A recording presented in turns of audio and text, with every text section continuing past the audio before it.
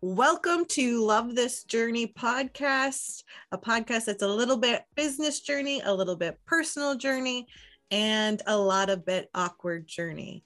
This is the podcast where we talk about journeys through business, careers, and personal successes, and how we didn't lose our marbles along the way. Or did we? That's the million-dollar question. This podcast is brought to you by Flourish and Grit, an email marketing and automation studio specializing in customer journey. If you are listening to this, please feel free to leave us a review, like us, share us. We would so appreciate it. I'm Emily McGuire. I am the founder and chief promoter of Flourish and Grit. I am joined today with my co-host Shelly Costello, who's my marketing coordinator. She also works for Flourish and Grit, so we're pretty cool already. And today we have with us one of the kindest people I know, Dave Kerschbaum. Dave is a native of Ann Arbor, Michigan, born and raised, towny guy. He's great. He's one of the famous Kerschbaums of Ann Arbor. Google it. Don't Google it. I'm joking. Go ahead. Google Dave Kerschbaum. He's a learning experience designer with 12-ish years. We're saying 12-ish. I'm going to go with a hard 12. Go hard 12. Hard 12. And a retired perfect record wedding bouncer. It's truth. And I'm so glad to have you here today, Dave. Welcome. Thank you, Emily. Thanks, Shelly. I'm really glad to be here. Yay! So glad to have you. So the million-dollar question, I want to know how you got into this whole learning experience thing. Where did your journey and how did it start? Like, what made you get into it? So I was a laid off tech writer. I had a job, it was pretty good, but we were in an industry that was heavily dependent on automotive, and this was 2009. Eesh.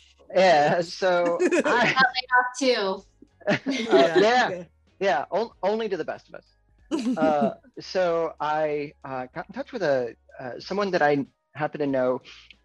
She had her own a web design company here in Ann Arbor. I said, hey, do you need a writer of any kind at all? I said, no, but a friend of mine, Megan Torrance, down in Chelsea, she's got like this e-learning thing going on, and they might need a curriculum writer of some sort. And I didn't even know what that was, but it's like, well, let's check this out, figure it out. Drove down to Chelsea, spoke with Megan for 2 hours, found out like during those 2 hours, basically, it was almost like a crash course between that and my prepping for the interview, like what e-learning was and how that was part of a broader industry of learning and development, instructional design. And I kind of learned really on the job what it meant to be an instructional designer, which people just now, or when I say I'm an instructional designer, people are just in the past couple of years, starting to understand what that means. Like, oh, we've got some instructional designers who work on a team building training on, in our company or whatever. But up until a few years ago, I'd tell them I'm an instructional designer and they go, hey, what's that? Yeah. That was a really great confused look for anybody who does not have video access right now. I love it. If I could describe it better, I would. So part of the thing that so I think it's fascinating you started as a writer, and it would make sense that e-learning or instructional design would be a natural transition, because I find that writers have an incredible amount of empathy, and because you have to be crystal clear, right? You have to know what your audience's struggles are, and you have to know your audience. And instructional design, at least from what I know about it, well, it's education, and you have to have an incredible amount of empathy in order to meet your learners where they are and all that, all the fun things. So I'm curious about, and as somebody who's also obsessed with journeys, right? Mm-hmm. What does a learning journey look like? What kind of journey do you Yeah. take learners on? I love that question. So to preface that, I guess I would say one thing that's really interesting is within the past few years within LND, there has been a sort of a mind shift for those who are kind of on the forefront, leading the way. It says, when we talk about instructional design, it's great. What it is it's building learning for people who need it, on the job or whatever. But it focuses on that learning product that you are creating. So there's been a shift in language as well as mindset to learning experience design, right? And it follows some of the same philosophies, most of the same philosophies as other blank experience, customer experience, user experience. There is now what I believe is now being called human experience. That used to be like employee success. The idea that was a thing. Yes, I just this is something new to my knowledge since a few months ago, but it makes a lot of sense, right? Because you're focused now on the user or the customer or the learner in our case, and it's realizing that those people are only learners when you interact with them. They're only customers when you're interacting with them from that customer vendor relationship or whatever. They consider themselves people. So in order, what? Right? Yeah. Yeah. Probably, when you ask people what you do, they're gonna say, well, I'm a customer. I'm a customer. That's what I do.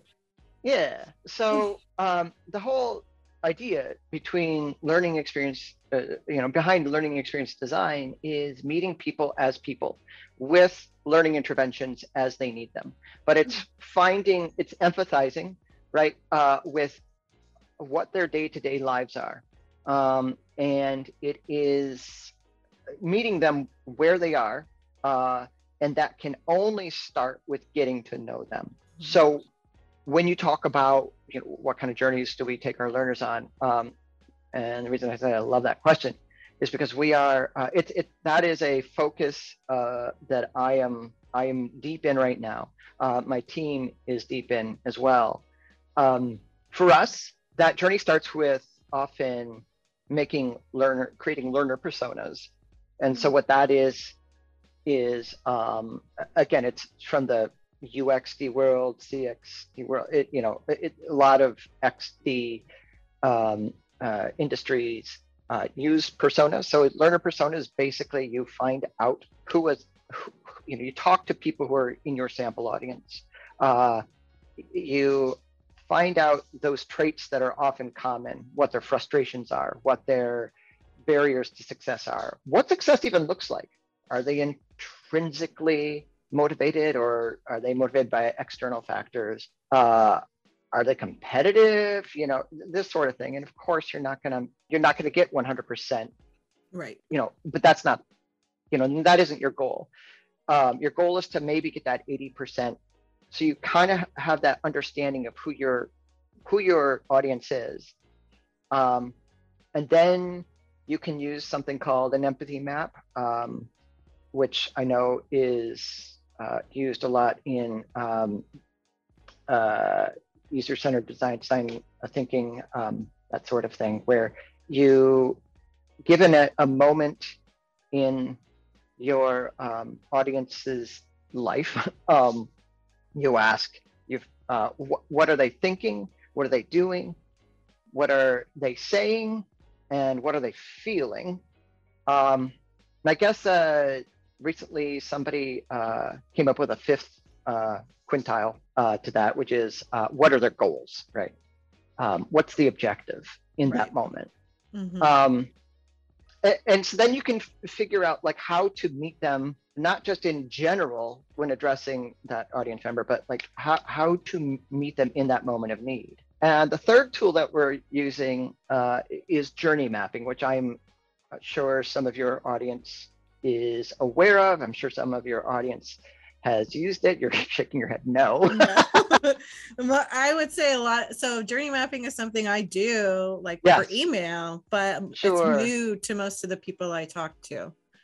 I would say if you work with people in general and you need to interface with them, like just learning about journey mapping is fantastic. It's fun. You can do like collaborative exercises with subject matter experts or with sample audience members to kind of take them, again, like at that empathy map, right? What are they feeling, thinking, saying, or doing? And what are their pain points? How are they feeling about, whatever steps that they're trying to take? And you can map that out over time, and then you fit. That gives you ideas for brainstorming learning interventions. So that is, and that journey starts with even not, there's a whole, if you build it, they will come kind of mentality that has existed for a long time, I think, within L&D. Like, oh, we built a course, people are going to come and take it. Now people have to know why they should. People have to know it exists. And nodding, yeah. So it starts with, even before you design those learning interventions in, it's how do you raise that awareness? And then it brings people through that whole sequential journey. So that's what we've been doing a lot of.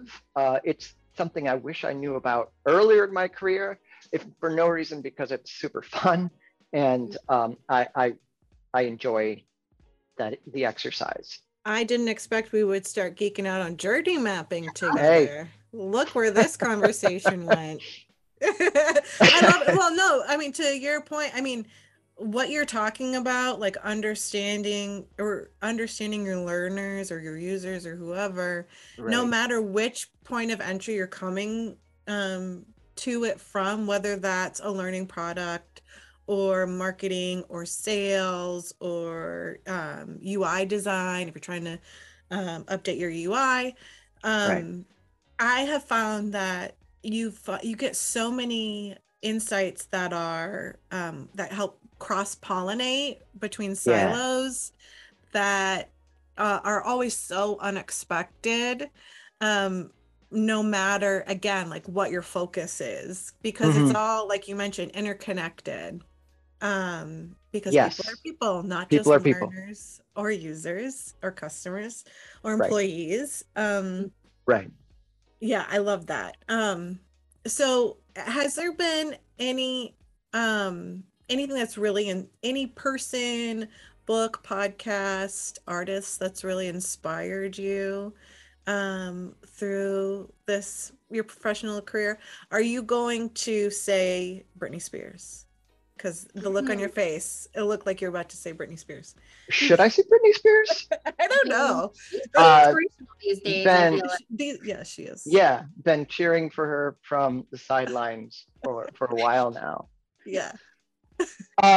Okay, so if we're talking strict L&D, LXD, my first job, as I mentioned, in instructional design, L&D, LXD, whatever you would call it, was Megan Torrance of Torrance Learning. And I am inspired by her and the people who know her, the people who interact with her. She seems to be sort of this central, almost an incubator of talent, and just a connector. So that I think, just like, if you know someone like that who not only has the knowledge and the talent, that sort of thing, but it's way more than that. It's because we all know smart people, but it's the philosophy of, like, okay, I'm gonna approach you with an open palm rather than a closed fist, kind of hiding my knowledge.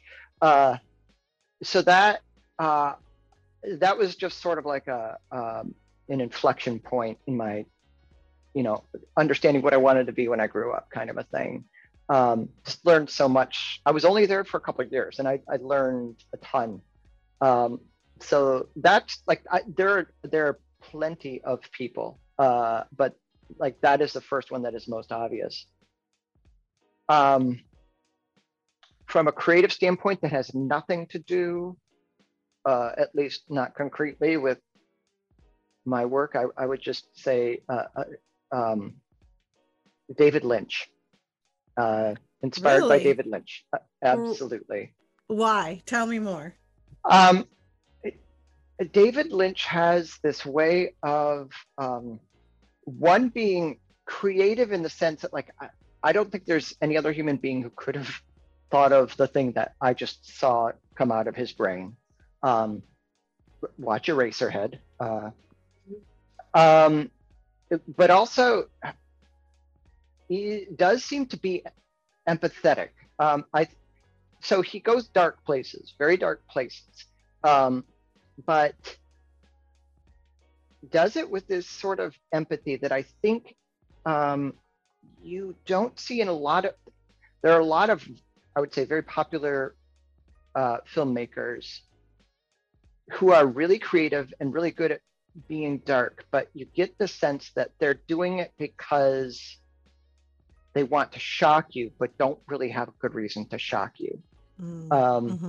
There is one or two I have in mind, but I feel like there is just this humanity that is just like everything that Lynch does, it just soaks in this humanity. Almost everyone who has worked for him has said, I would in a heartbeat work on another project with David Lynch because he just makes everybody feel so safe and heard.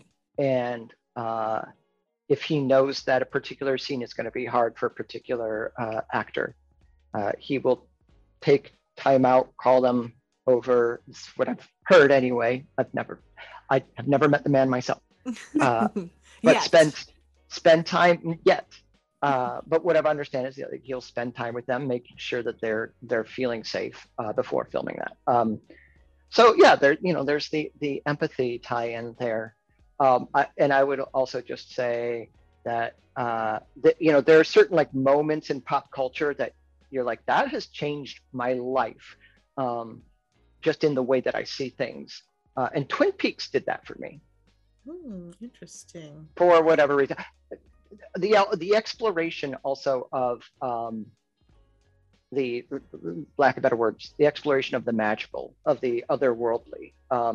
There's just so much imagination there that it kind of makes me start thinking about, thinking in sort of those what if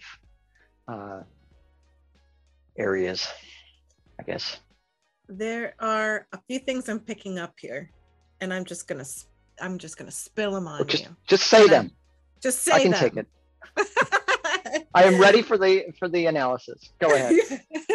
Well, one, it sounds like you appreciate a leader who is also humble, right? Or sure, yes. Empathetic, which I also know Megan Torrance, and everything you said about her, I will second.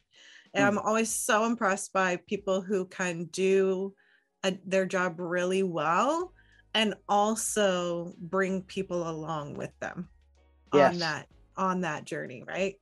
And you keep mentioning empathy, which is also... You said it first. You said it first. How dare you? Check the tape. Where do I find the tape? What tape? What tape? Tape? How far can we take this? Should we keep going? Sorry. And well, but I'm wondering, so empathy is one of my main values that guides my work. I'm wondering what, is empathy yours, or do you have an articulated value that guides everything you do? I feel like now that you're asking me that, I should be able to, pull that out and read it to you. I wouldn't have to Yes. because I had it memorized. No, but I mean, like values that I think are core to doing my job well, probably to doing a lot of different, jobs well. Empathy would be up there. I think imagination is up there. Oh. I think asking questions is so let's call that curiosity. Curiosity needs to be core to what I do anyway. I would say probably to what most people do. I have thought often, and this to me is like a huge relief. But I think it's more important to ask good questions than to have good answers. Asking good questions lead to more questions, and that leads to digging up truth sometimes in unexpected and delightful places. But also just having good questions rather than good answers takes a lot of pressure off. That's Because, yeah, very seldom can you tell someone that's the wrong question. Yeah. Not never, but seldom. What else? I think those are three really good ones. Empathy. I love imagination. That is such a good, I mean, because it implies that people need to be open, right? Open to new ideas. Yeah. And I love that. Yeah. Yeah. I want to back up a second because I just remembered another question I wanted to ask. And it's because you brought up David Lynch. Oh, yes. And Shelley is also a film. What do you call someone who's really into films? Filmophile? Something file? Cinephile. Yeah. She knew. She's like, that's who I am. I know this word. I prefer the term film nerd, but film nerd. Shelley, you were just nodding your head off while Dave was talking about David Lynch.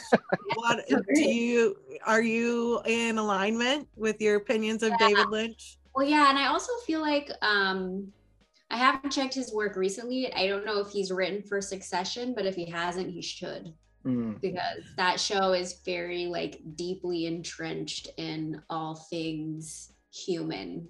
These characters are all very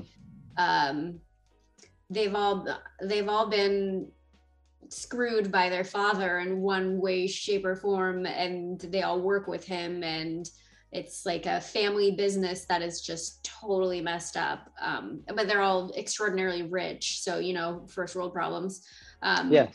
But the character development, especially in this third season, is just it's just tremendous. And I've always found and I can agree with you in that, yes, those sort of here's a film with a beginning, middle, and end, and everything ended happy. Those are great when you're in the mood for those. I prefer films that maybe don't have an ending, doesn't really bother me either way, but can kind of delve into what is this person going through in this clip in time.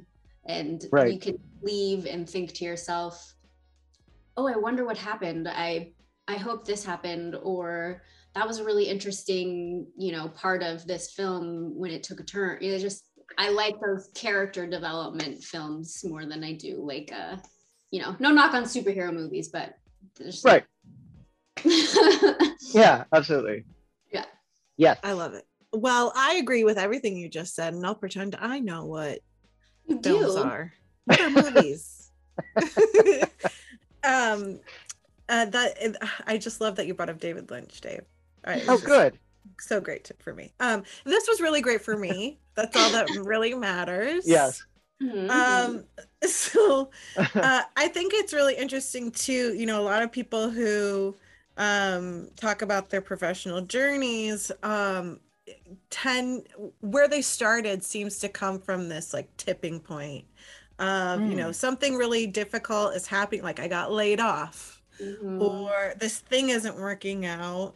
I really need to figure out what my next move is, and their next move, it was their long-term plan, right? And there was a point I was going to make with this. You're doing great. Yeah, just Doing great. Uh, but and you're somebody that I think, based on our interactions, and I'm just going to say, I know you so well. No, I don't. But you seem to handle things with such grace. And I'm curious, what advice would you give to somebody who might be at a point where you were in 2009, when you were like, oh crap, what am I going to do? How do you keep going, and not totally chuck the whole thing? Yeah. So like for me, it was just reaching out and telling people, here's where I am. I'm in this difficult position. For me, it was I was laid off, but I think getting laid off, easier for me to make that change because I didn't have to convince myself it's time to find a new job. Right. My former employer convinced me that it was time to find a new job. Gave me a nice box to go along with that search. But I think that's what I've read, like a lot of people say, is like, get past that, whatever you can do to get past that fear of just telling people, because when you tell people, it's like, oh, now this is real. Like I need a change. For me, it was reaching out to someone. I was thinking, well, maybe I could get 10 hours a week writing content for her on her, or for some web clients or something. But I did not know what curriculum writing was. It sounded actually very intimidating. So there's a part of me going, I don't know I can do this. Like, I don't even know what it is, but I don't know I can do it. But you also, Emily, happen to know that I'm involved in improv, and there is just this, there's this sort of, okay, when you see an edit point, which is like, you're on the back line, there's a scene going on, you can't wait necessarily for that moment where you come out and start a new scene with this fantastic idea that's just going to knock everyone over. It's like, oh, you see that there's an edit point where this scene is done, and you need to step out and then just trust your instincts. There is a point, I'm not saying to your audience, if you get a little bored, quit your job. That's what I'm saying. But being honest, like, oh, this is my edit point. This is where I need to step out and start a new scene. And I don't know what the scene's going to be about. Like, follow, what's the phrase? Follow your foot. I don't know if that's the right phrase, but like, just step out and then trust yourself. Everything that's gotten you to where you are, there's something there. Like, trust that. And usually, once you start taking that, those steps, you're going to find out pretty soon whether it's the right or the wrong path. Yeah, I mean, I guess it's a lot of trusting yourself, but trusting other people too, to help you find your way. I love that. Asking for help, trusting yourself and trusting others. That can be, both of those things can be really hard. Scary.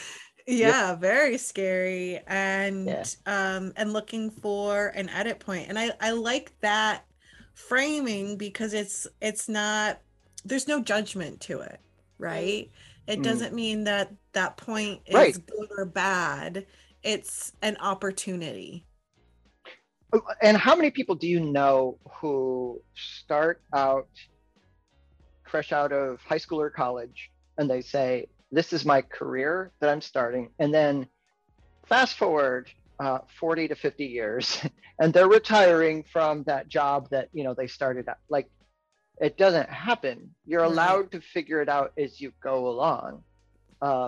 One thing that is it is a truth that we, in my field of business, that we have to embrace. Sometimes, sometimes we forget to, but it's the idea that people learn more from failure than they do from success. So, you know, we try to build into our learning experiences opportunities to fail safely. And you know, I think more and more people are understanding that failure isn't a bad thing. It's just like it's a data point. And as long as you learn from the failure, it's like that helps point you towards success. So I think, yeah, you mentioned like that, framing it so that there's no judgment of like, oh, I've put myself in this position that I wasn't supposed to be in, or that, you know, this, I can't hack. I thought I was going to be a great salesperson. I'm not good at sales. Like, okay, well, now you know that. Right. And it's easier said than done. I mean, I'm not trying to minimize anyone's pain in being at that point, but I would say that edit point often leads you towards what that next new scene is supposed to be. And that scene may only last you a certain amount of time until the next one. And that's okay too. Absolutely. Yeah. And it's not a failure, like you said. I think we have put a lot of negative judgment on changing courses because it assumes that we failed at something. And it's like, it's okay if you realize it's not your thing. That doesn't mean you're a failure. It just means you've learned something, like you said. Yeah. But yeah, I love that. I love that. So now we're going to come to the part of the interview, which is my favorite because I can't wait to hear these answers, where I'm going to turn it over to Shelly. She's done here. I'm pointing. Cracking my knuckles like I'm ready. I don't know how to do it though. A lot of pressure on you, Dave, for these. These are just fun, rapid fire questions. Spit out the first thing that comes to mind. We're not here to judge. How many times can I pass? None times. Oh. No passing. Okay. We will judge you. We will judge you. Okay, ready, Because if Shelly? we've learned nothing at all from this conversation. It's that only I can judge people. Exactly. It's your podcast, so it's my podcast. Yeah. All right, Shelly, I'm turning it over to you for rapid fire questions. All right, Dave, you have to answer, be very quick. We can't think about it very much. Just your first, what comes to your head, okay? Got it. Okay, ready? What's your go-to karaoke song? We didn't start the fire? Was that a guess? Yes. Okay. It's still a great song. Never done karaoke. You've never done karaoke? But that's what I'm going to start with the first time. Do it. Song. Once it's safe again, if there are karaoke, one of those karaoke rooms, are there karaoke rooms around here, Shelly? Have you checked that out? I don't think there's no rooms, but there's one at a bowling alley, like a big room. Okay. I love the little karaoke rooms. Those are so fun. Yeah. Anyway, sorry. I've just derailed this. I made it about me. Clean it up in post. Question 2. What are you binging right now? TV show, podcasts? Hawkeye. Ooh, that's a good one. Okay. Number 3, you win the lottery. What is the most frivolous thing that you buy? 400,000 suction cups. Okay, and now I want to have a follow-up question here, but I'm also not sure if I should ask. Go ahead. What are you doing with these suction cups? I have no idea. Probably sticking them to like the refrigerator or other hard objects. If they've got the little hooks in them, I would hang things for the cats to bat. I was hoping you were going to make a suit out of them. Oh, that's a good idea. And then you could crawl on walls. There you go. Do Spider-Man situation. Yes. Anyway. I like it. Okay. You're on a desert island. What are 3 things that you bring with you? A helicopter, a pilot, and fuel. That is the smartest one that we've had the whole time we've had this. Why didn't I think of a plane? Yeah. Well, a helicopter. That's very specific. Yeah, or a helicopter. You would need a seaplane. Something to get you off of the desert island. Yeah, and somebody to pilot and fuel. Gosh, that's so practical. By the way, that is the smartest answer I've ever given to any question. Okay. Let's bookmark this podcast. You're perfect. And Dave, you got to share that one far and wide. There you go. Okay, your last one. You can only eat one food for the rest of your life. What is it? I'm gonna regret this answer, but mangosteen. Mangosteen? Mangosteen. What's that? Mangosteen. I don't delicious know what that is. fruit. It's native to Thailand. It's got purple dye. I mean, it's not purple dye, but it's like it can stain things. When we were in Thailand for the first time, we saw a sign on an elevator saying in the hotel lobby, and it was like next to the elevators, and it said no durian and no mangosteen. And we knew durian was very, very smelly fruit. Like it smells kind of like a banana onion bomb skunk. And there's a phrase they say, it smells like hell and tastes like heaven. But so we thought, oh, mangosteen, we've never had that. That must also be a really smelly fruit. And so for years and years, we'd been back a few times and like, oh yeah, don't want any mangosteen. Last time we went, we were hosted by someone who bought us all this delicious fruit from a Thai market there. And